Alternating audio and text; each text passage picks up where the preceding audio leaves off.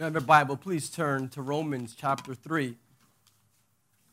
This morning, we're going to meditate on a passage that is foundational, that is just critical for all followers of Jesus. Romans 3, 21 through 26, looking at this morning.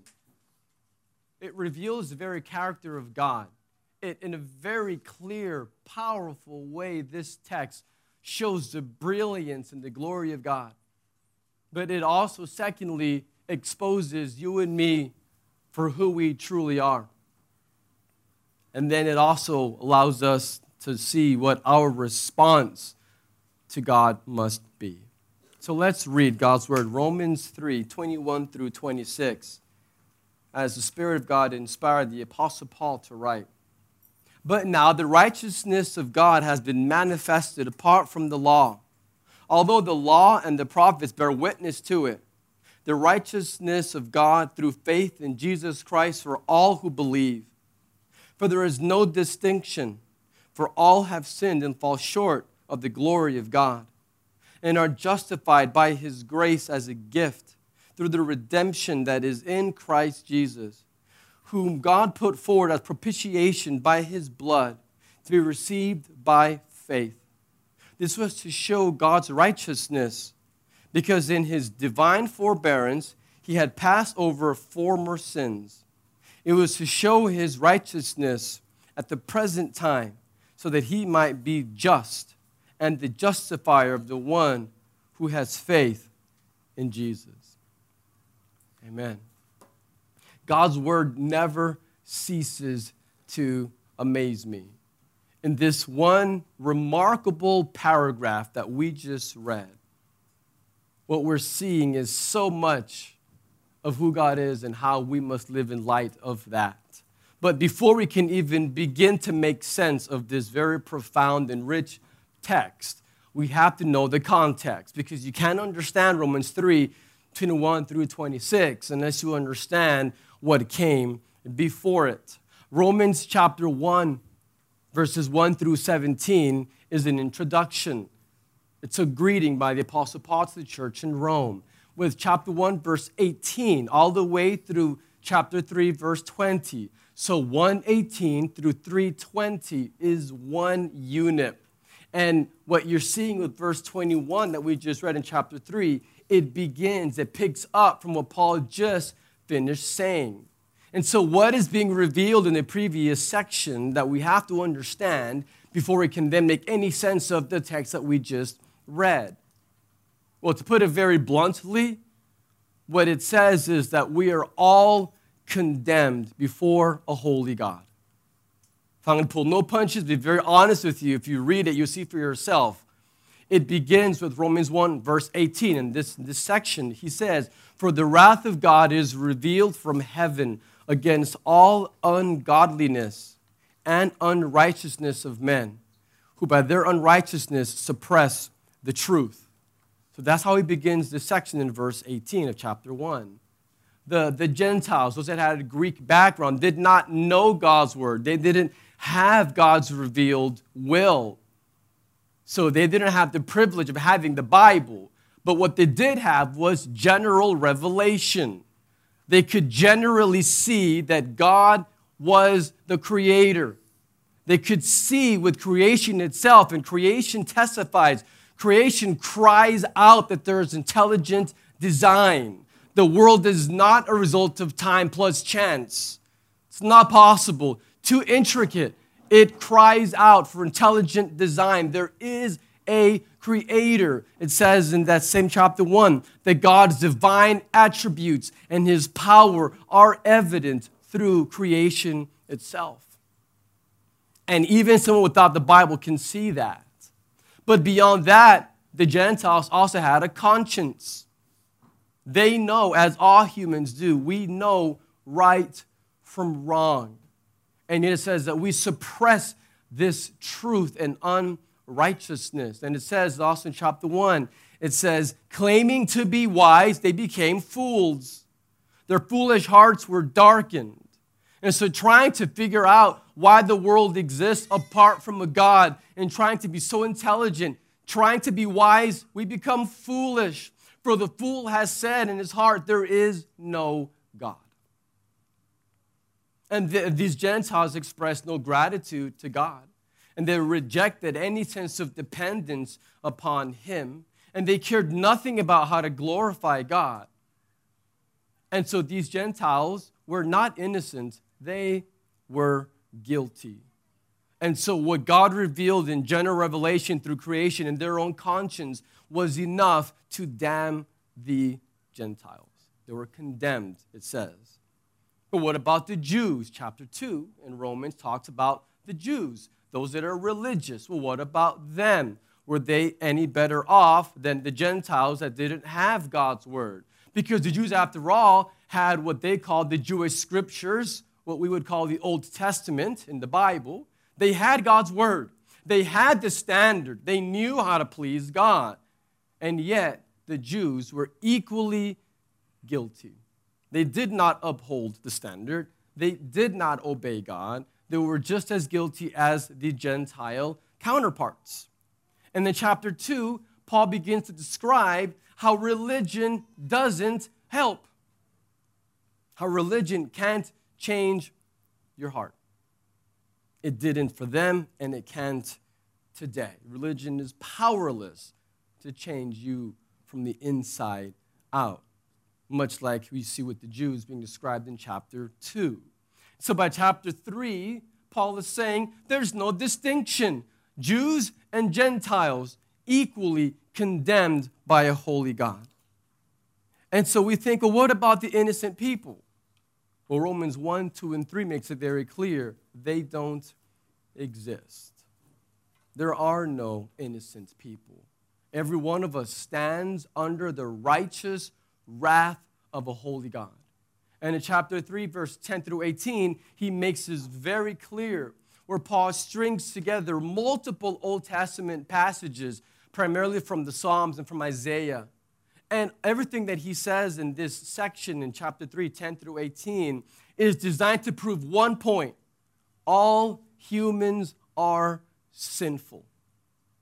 Here's a sampling of what he says in that section. He says, none is righteous, no, not one.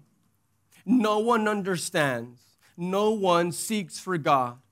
All have turned aside. Together they have become worthless. No one does good, not even one. There is no fear of God before their eyes. This is a very dark picture of humanity, but it's in the Bible, and it's what God says about you and me. And this message is actually very difficult for a 21st century audience. This is hard for us because we live in a world where we have our atheist friends that will deny that God exists at all. And we have our agnostic friends who doubt that he exists, but both equally are denying absolute truth.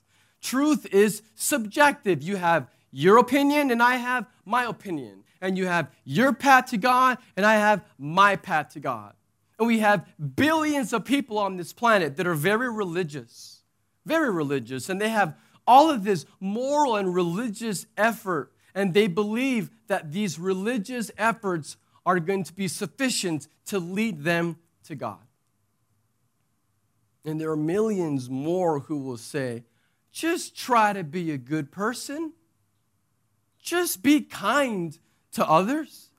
Just try your best to do the right thing. Just follow whatever religious path makes sense to you, because in the end, all paths are going to lead to the same God anyway. This is our world that we live in today. And the idea, that the very notion of sin seems so antiquated and Victorian and prudish. And the idea of sin is so harsh and so judgmental. And why are you Christians always judging people? And then we have this word that rules the day. It's tolerance. We should just be tolerant of one another. And we all want to have our independent points of view. And so the motto that rules the 21st century is just live and let live. Just you live how you want and just let others live their lives. And so for most people alive today, and I'm sure many in this room as well, because we're also people, we tend to think of sin as being very horizontal. Now, when I say horizontal, I'm saying that we think of sin in terms of how we hurt other people. And so we put sin, if we even agree with sin at all, it'd be in the category of only horizontal. And so we say things like this. Well, I'm not hurting anyone. As long as I'm not hurting anyone, it's not wrong. Why can't two men or two women who love each other and want to commit to each other and enjoy marriage or a sexual relationship, why can't those two men enjoy each other in a sexual relationship? They're not hurting anyone. Just leave them alone. Stop being so judgmental. Just let them be. Live and let live. They're hurting no one. They're both committed. They're going to be monogamous, so they say, but it doesn't ever happen. And they say, just leave them alone. And so then even we as believers, we could have the same mentality. And we can say things like, well, why can't I turn to the bottle or to a little pornography or a little extra serving of cake? Like all of it. Or why can't I turn to a little extra shopping?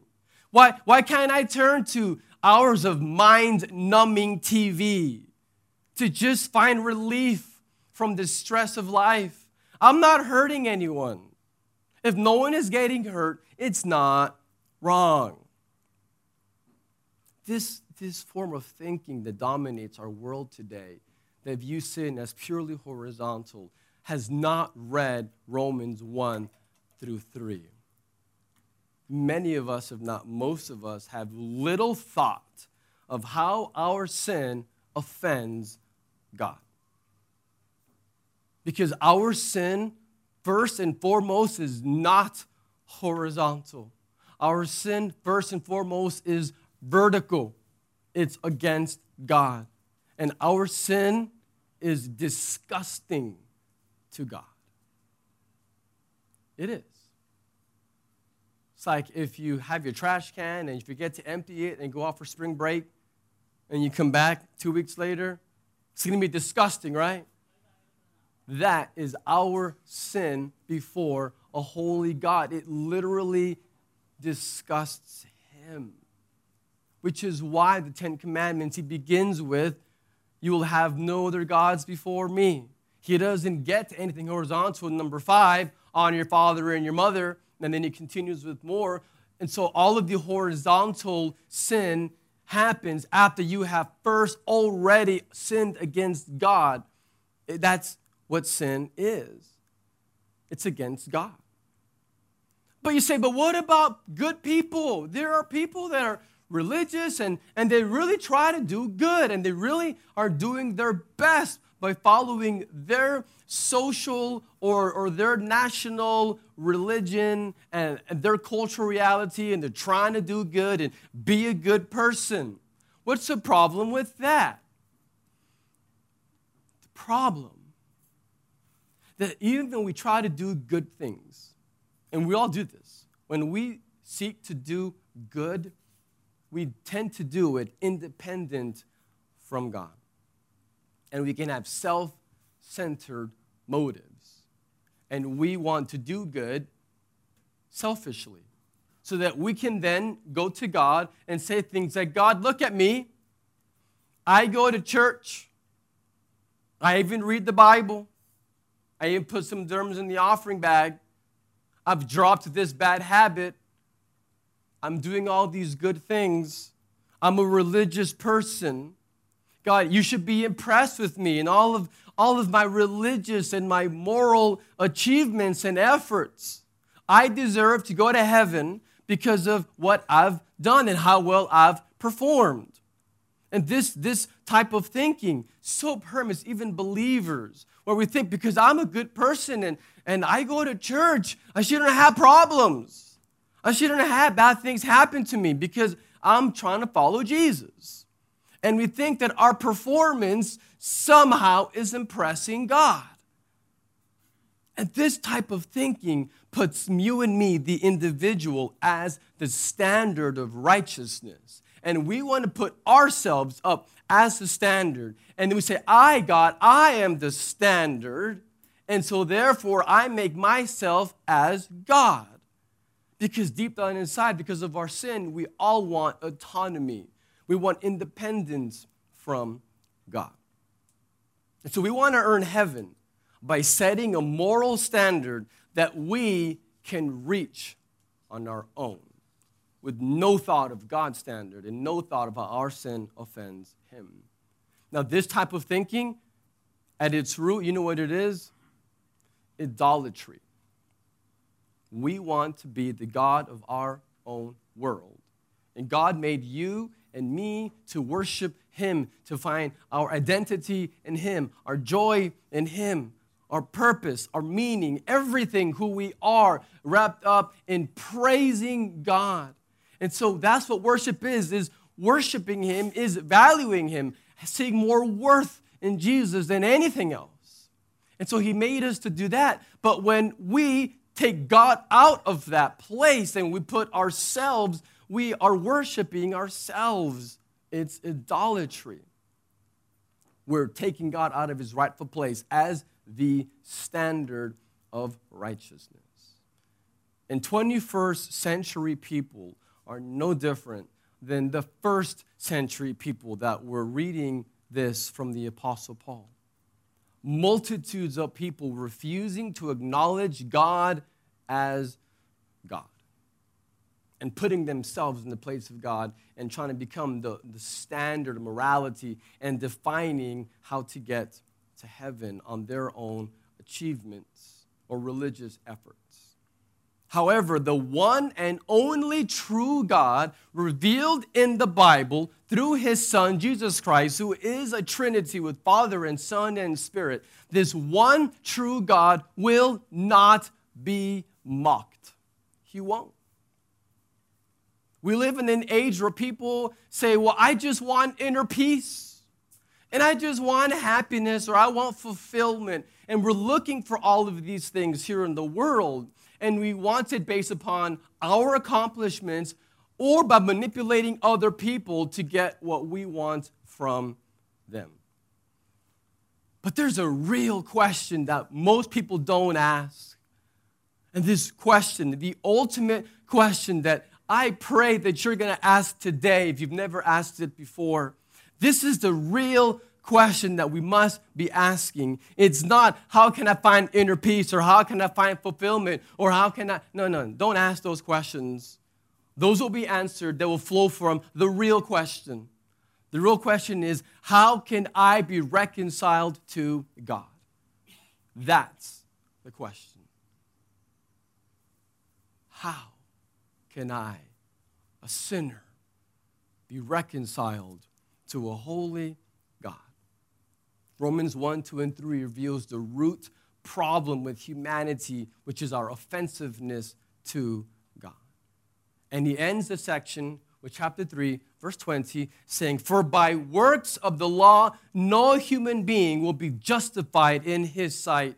No moral efforts, no religion, no works, no achievements. There is nothing that you or I could ever do to be justified in the eyes of God.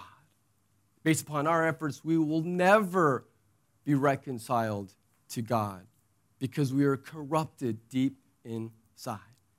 None of us can do enough good to satisfy the demands of God's justice. God demands a holy and perfect and absolute righteousness, and all of us fail miserably.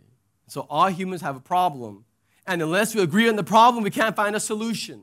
So you, married people, which is most of you, if you and your wife are having a problem, and you're not reconciling the problem, if you don't first agree on what the problem is, you will never find a solution for it. And this applies in every area of life. It can be in your workplace. This can be with anything. You apply it in your life. If you don't agree on what the problem is, then there's no way to find a solution. And so we have to agree with God that we are lost. And we need to be reconciled to God. And that brings us to the next verse, Romans 3:21. Let's read this again so that we can get a better sense, now that we know the context of Romans. But now the righteousness of God has been manifested apart from the law. Although the law and the prophets bear witness to it, the righteousness of God through faith in Jesus Christ for all who believe. For there is no distinction, for all have sinned and fall short of the glory of God and are justified by his grace as a gift through the redemption that is in Christ Jesus, whom God put forward as a propitiation by his blood to be received by faith. This was to show God's righteousness, because in his divine forbearance he had passed over former sins. It was to show his righteousness at the present time, so that he might be just and the justifier of the one who has faith in Jesus. Let me give you the primary truth, so the main idea being revealed in this one paragraph. God reveals his glorious righteousness through the sacrifice of Jesus on the cross. The main idea is that God reveals his glorious righteousness through the sacrifice of Jesus on the cross. God is righteous. Yet deep down inside, we all know that we're not righteous. And some of you recognize that you're not righteous. And so you live with anxiety. You live with insecurity, with a sense of inadequacy or of not measuring up, with a sense of not being worthy. You live with a sense of fear of the future. And so what do you do with all of these emotions? Well, some of you are going to drown yourself in your work to try to numb that. Others are going to drown yourself in some other addiction. Some of you may give yourself to your marriage and hope that your husband will satisfy you. Others of you will say, well, God doesn't exist, and somehow through supposed intellectual arguments, you want to argue God away so that this gnawing emptiness inside of you won't gnaw away at you anymore. But it's not working. And if you're honest with yourself, you know it's not working. That sense is still there, that you know that you're not right with God.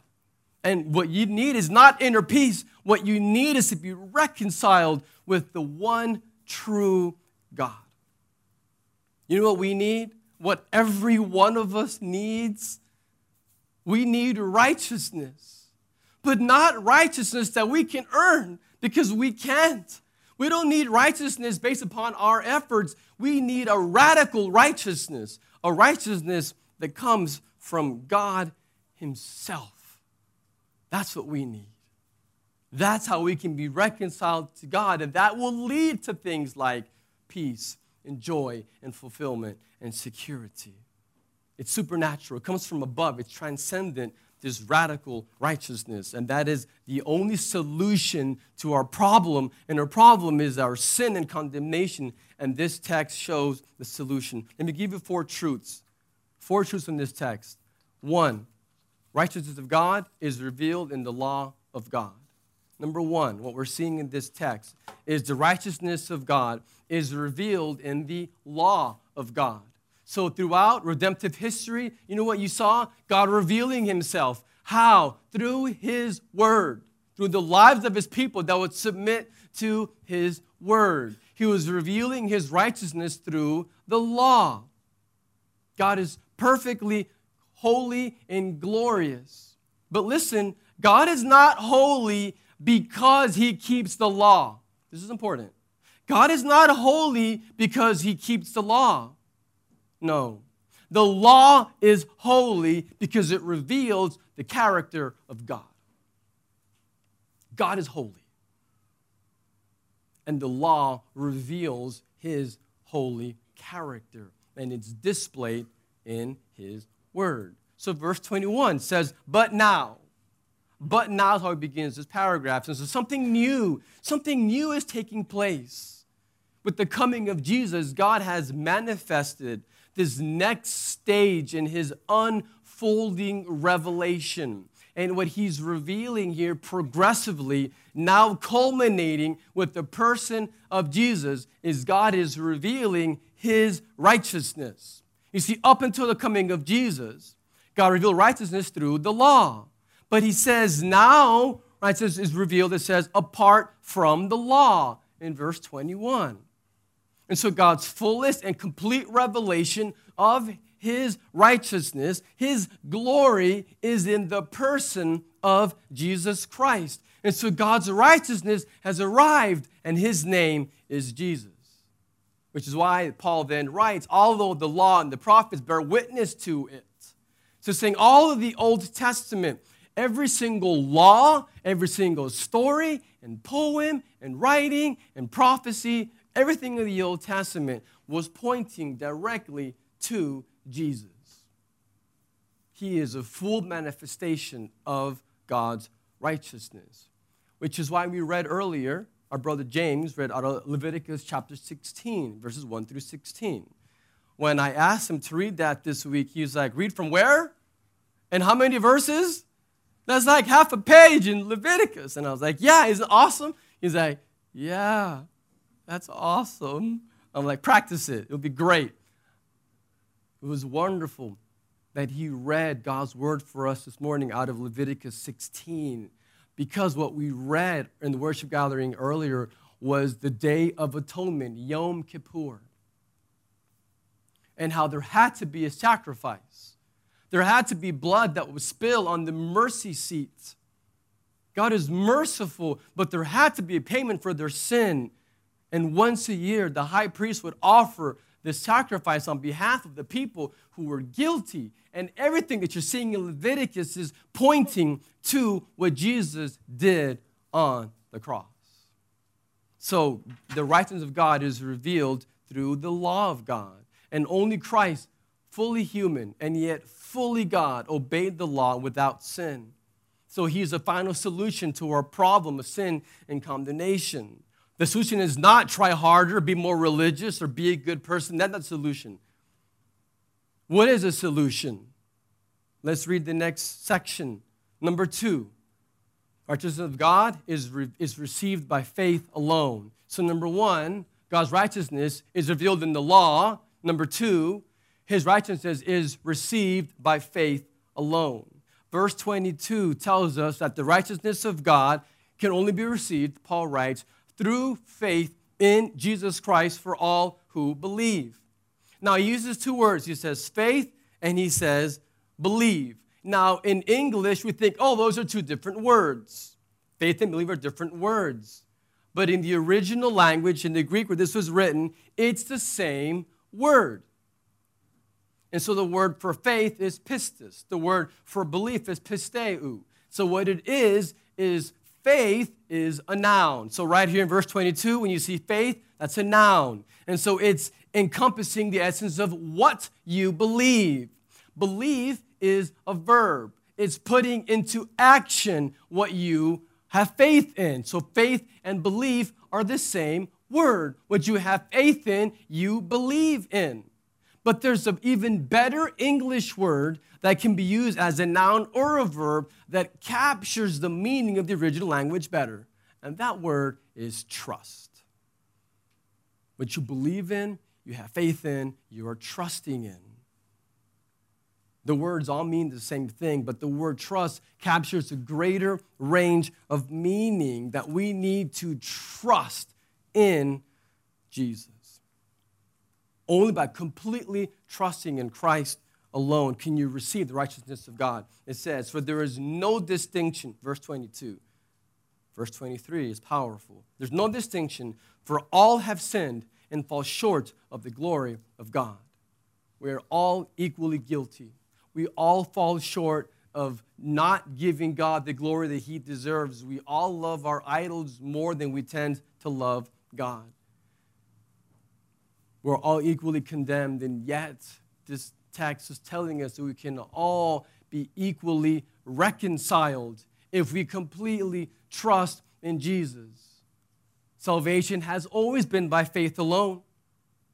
Even our Old Testament believers that will one day meet in heaven, these amazing men and women of faith, you think they were saved by their works? No.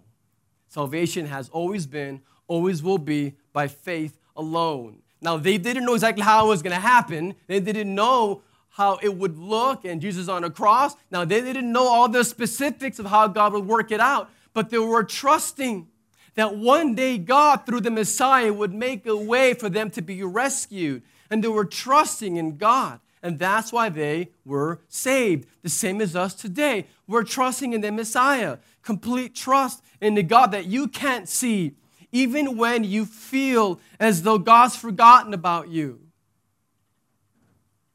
You trust in Christ even when you don't feel His presence. You trust Him even when you feel empty on the inside.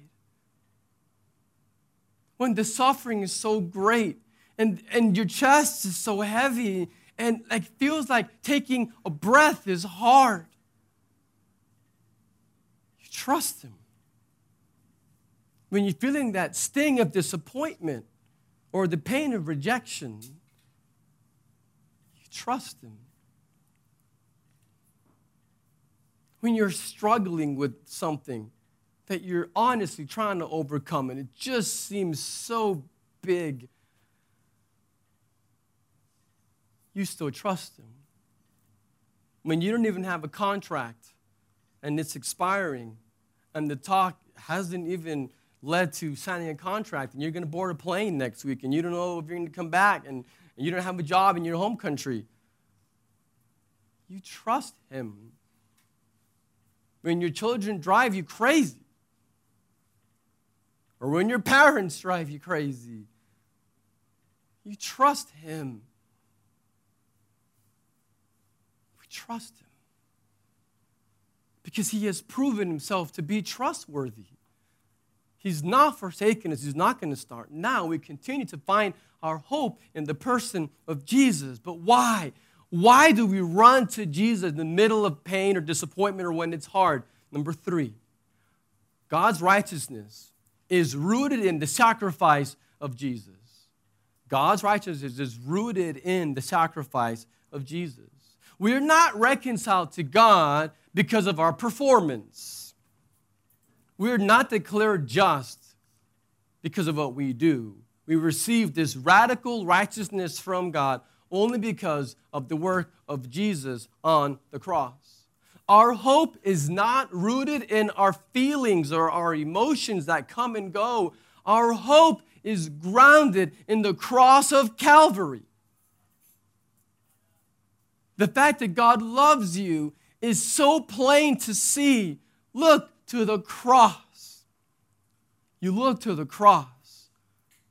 There's no greater display of God's love for you than the cross. And when it feels like no one loves you, that's probably not true, for one. And part of this church, I can guarantee you it's not true. You're loved. When it feels like, I just don't know if God's there or does He love me, you look to the cross. That is what our hope is rooted on, built upon, on the objective, total, absolute truth of the cross of Calvary. Verses 24 and 25 show this so powerfully. And we're justified by His grace as a gift through the redemption that is in Christ Jesus, whom God put forward as a propitiation by His blood to be received by faith. So it says that we're justified, we're declared righteous and declared not guilty by grace alone, through our faith alone, in Christ alone, for the glory of God alone. And there's 2 key words that we need to look at here. There's a lot in this text, I know. One is redemption. He just said redemption. That's from the marketplace. He borrowed that word from the commercial world. When you had a slave, you had to pay a price to set the slave free. So the redemption price was the price you paid to liberate the slave from slavery. So to redeem is to pay the price to set free. Propitiation, that's a big word. It's an older English word that we use, but it's here in the Bible. To be propitious means to be made favorable. So to propitiate, all it means is to make favorable. And so when we look here on propitiation, what it means is to offer sacrifice in order to turn aside God's righteous anger, to make you favorable with God. Now, the pagan religions did this all the time. They would have propitiations. If you wanted to go across the sea and you were afraid that maybe the god Neptune was in a bad mood that day, you might not make it across the ocean. So what did you do? You would go to Neptune's temple. You would offer him a sacrifice. You would appease him. You would bribe Neptune in hopes that when you went into his domain, the sea, that it would go well for you. And so the ancient pagans would offer propitiations. They'd offer sacrifices to appease their gods that were ill-tempered and were just not trustworthy. But there's a really big difference with the ancient pagan religions view of propitiation and what the Bible describes here as propitiation. This is not a pagan thing. We're not bribing God.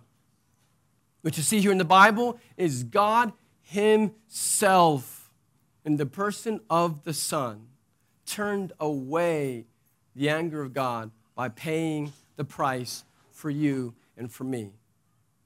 So he paid it himself. This is not some ill-tempered, untrustworthy God. This is a God who is good and gracious and mighty to save. And it says, verse 25, it's received by faith. If you're here today, this is new to you, you're kind of seeking, you're checking out this whole, what is Christianity and following Jesus? Why do we say in the Bible it's revealing, why must it be by faith alone? Because faith is the anti-work. Because we let to ourselves, we want to earn it. And God is saying, you can't.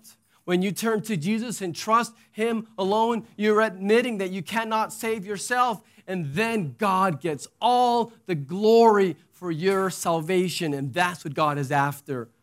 People who bend the knee and say, Jesus, you are worth it. I love you more than anything else the world has to offer. I give you my life because you are worthy. And I love you because you first loved me. Because you fill me, you satisfy me. And everything else leaves me hungry and thirsty. And yet you, Jesus, satisfy me.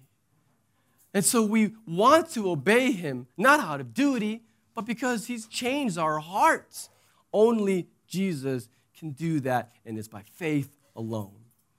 Lastly, as we close, God's righteousness is revealed through the cross of Christ. It's revealed through the cross of Christ. We see this in the last verse and a half from this section.